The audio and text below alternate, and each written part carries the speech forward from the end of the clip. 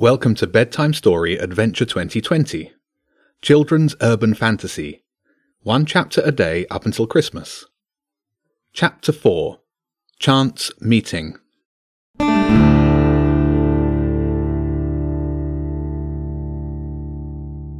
Monday's dance practice was in the drama studio in school. There weren't any performances on the horizon, which, according to the dance teacher, gave them the perfect opportunity to work on their choreography skills. Jenny had been dancing for long enough to know how to string some moves together, but did not have any particularly original ideas to build a whole dance around. She was beginning to get a bit frustrated with the lack of focus in the practices until Nancy had the idea of mashing up a bunch of moves from old music videos from the 90s. By 5 p.m, Jenny was exhausted from a mix of Madonna and Michael Jackson. Nancy caught up with her as the other dancers left. "Have you heard anything from the county football club?" she asked. "Nothing yet. You?" "Nothing, and I figured you had the best chance of all of us." "I think they might take all 3, Jenny said, picking up her school bag. "We've all played well in the practices." She folded her coat over her arm while she cooled down, and they followed the others down the corridor. On the way past the head teacher's office, they heard his voice from inside, almost shouting. "I'm not very happy about this," he said. The door opened suddenly, and a well-dressed man in a dark suit stepped out, almost bumping into Nancy. Jenny looked into the office and saw the head teacher standing behind his desk with a dark look on his face.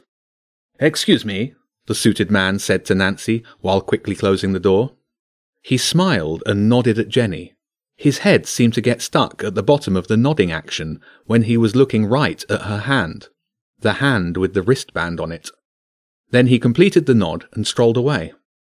"That was weird," Nancy said. "Yeah," Jenny agreed. She couldn't help thinking that it was the badger stone that gave the man reason to pause. "I wonder what made Mr. Black so annoyed. He's usually so calm. He didn't even shout at Nathan when he stood up in the middle of assembly and did that weird dance." There was no one at reception when they reached it, just a couple of kids waiting outside for their rides home. "Keep an eye out," Jenny said, and without waiting for Nancy to reply, she leaned over the desk and looked at the visitor's book. The last entry in the name column was simply S. Whelan, and the organisation said Inspector. "Who was he?" Nancy said. "An inspector, and I get the feeling that we'll be seeing him again." It was already dark by the time that Jenny made it to the top of her road. A cat was slinking along a high wall that led to an alley. "Hey," Jenny called out, "wait! Why are you chasing those dogs?" The cat paused mid-step, as if deciding whether or not it could pretend it hadn't heard. Then it turned and sauntered back toward her. "Our orders were to ensure the animals were dissuaded from straying too far from the park." It spoke in a soft, matter-of-fact voice. "Your orders?" Jenny asked. "Who gave the orders?" "The Empress of the 7 Dials herself. She put a bounty on the animals and set up a spotter, but I'm not sure what's happened to the spotter." "Spotter?" "A falcon. Its job was to point out any animals leaving the park. But earlier I chanced upon a straggler and chased it off, and the falcon was nowhere to be seen." "Were you told to look out for me?" Jenny asked. "Do you know who I am?" She hadn't meant it to sound haughty, but it did, and before she could correct herself, the cat answered. "Yes and yes," it said. "The Empress said to look out for you and a boy. She didn't say why, and I didn't ask." "I want to talk to the Empress," Jenny said, realizing that this might be her best opportunity to find out more about the circus dogs. "Can you arrange a meeting?" "Where?" the cat asked. "On the bridge over Old Shoreham Road, the old railway line that's now a footpath, near Preston Circus." "Be there in 10 minutes. I can't guarantee the Empress will meet you, but I'll pass on your request. It's on my way home anyway, and without the spotter, there's not much to do." With that, the cat took off down the street. With not enough time to go home, Jenny started jogging down the road, wondering why the Empress was looking out for her and James, all the while remembering the cat's capacity for the double cross. Rather than cut directly through Preston Park, She went the long way round and ended up having to run the last few 100 metres to the start of the path. A set of wood-chipped stairs led up from Old Shoreham Road to the little-used path that ran toward Brighton Station. The path crossed back over the road via a disused single-track railway bridge, which was where Jenny waited, breathing heavily and wondering if she was early or late. The bridge was weakly lit by a string of small white lights on a railing. It was dark, but it was not quiet. The road below was jammed with a line of cars that backed up the hill, all the way under the main viaduct that took trains to London and Lewes.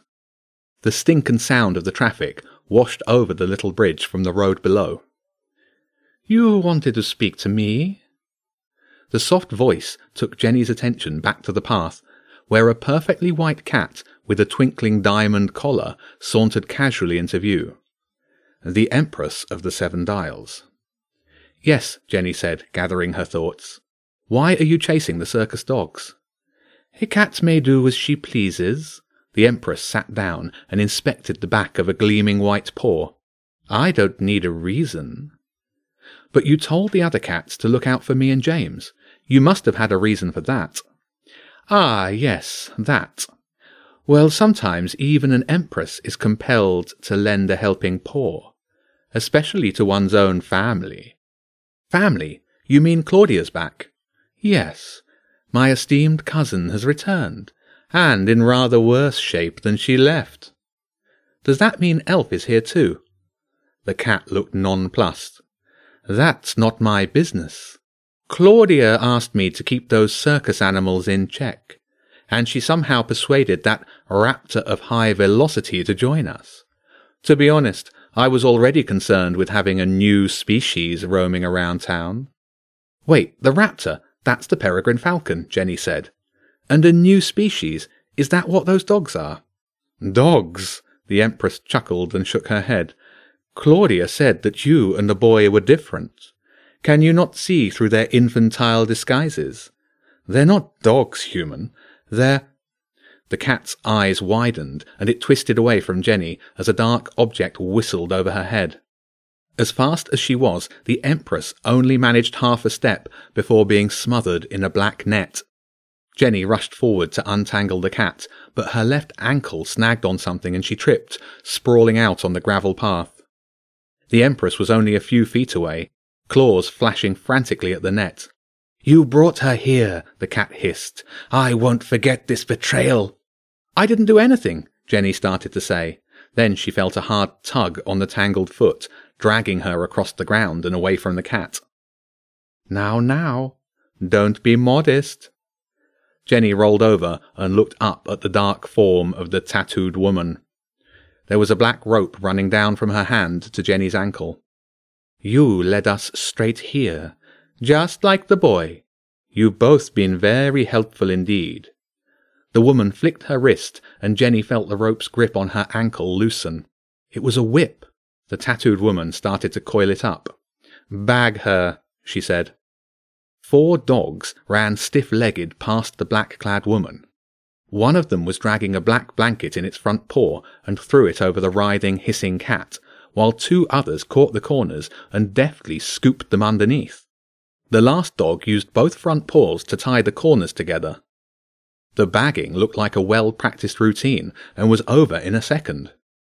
The tattooed woman strode past Jenny, boots crunching on the gravel, and hoisted the bagged cat over her shoulder. The Empress was no longer moving. "Your protection has now been disabled," the tattooed woman said. "I would be very careful from now on if I were you." "You can't do this," Jenny said, standing up and brushing the dust off her hoodie. Her left ankle was sore where the whip had snagged it. "I'll report you to the police." "And what will you tell them? That you've been talking to animals and meddling in things you should have left alone. You think they'll believe a silly girl that's quite obviously making things up." "I'll report the circus. You're not allowed performing dogs. It's animal cruelty." "Domesticated dogs in circuses is not against the law, and we've already passed all of the local inspections. We can stay in this town as long as we like, and you—" Her right hand grasped the handle of the whip. "Can do nothing about it. Now give me the badger stone." "No," Jenny said. "It's mine." "It's animal magic, not some child's toy. Give it to me." Jenny took a step backward. The stairs were only a few meters away. Then she'd be on the street and could call for help.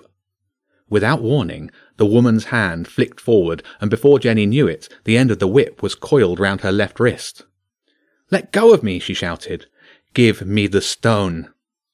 The tattooed woman yanked the whip, but Jenny was ready and pulled back hard, almost taking the handle out of the woman's hand. The dogs, which were watching the exchange from the ground at the side of the path, looked at each other and then up at Jenny. "Unusual strength for such a young girl." The woman dropped the sack and took the whip with both hands, ready to haul. Jenny matched the woman's stance, now pleased that her left ankle was sore. The dogs shuffled into position to get a better view. "Excuse me," a voice came from behind the woman. A man in a suit stepped into the dim light of the bridge, disturbing a group of pigeons which took to the air. "Is this the right way to Brighton Station?" With a flick of the wrist, the whip was coiled back on the woman's belt. Jenny didn't need another chance. She turned and ran.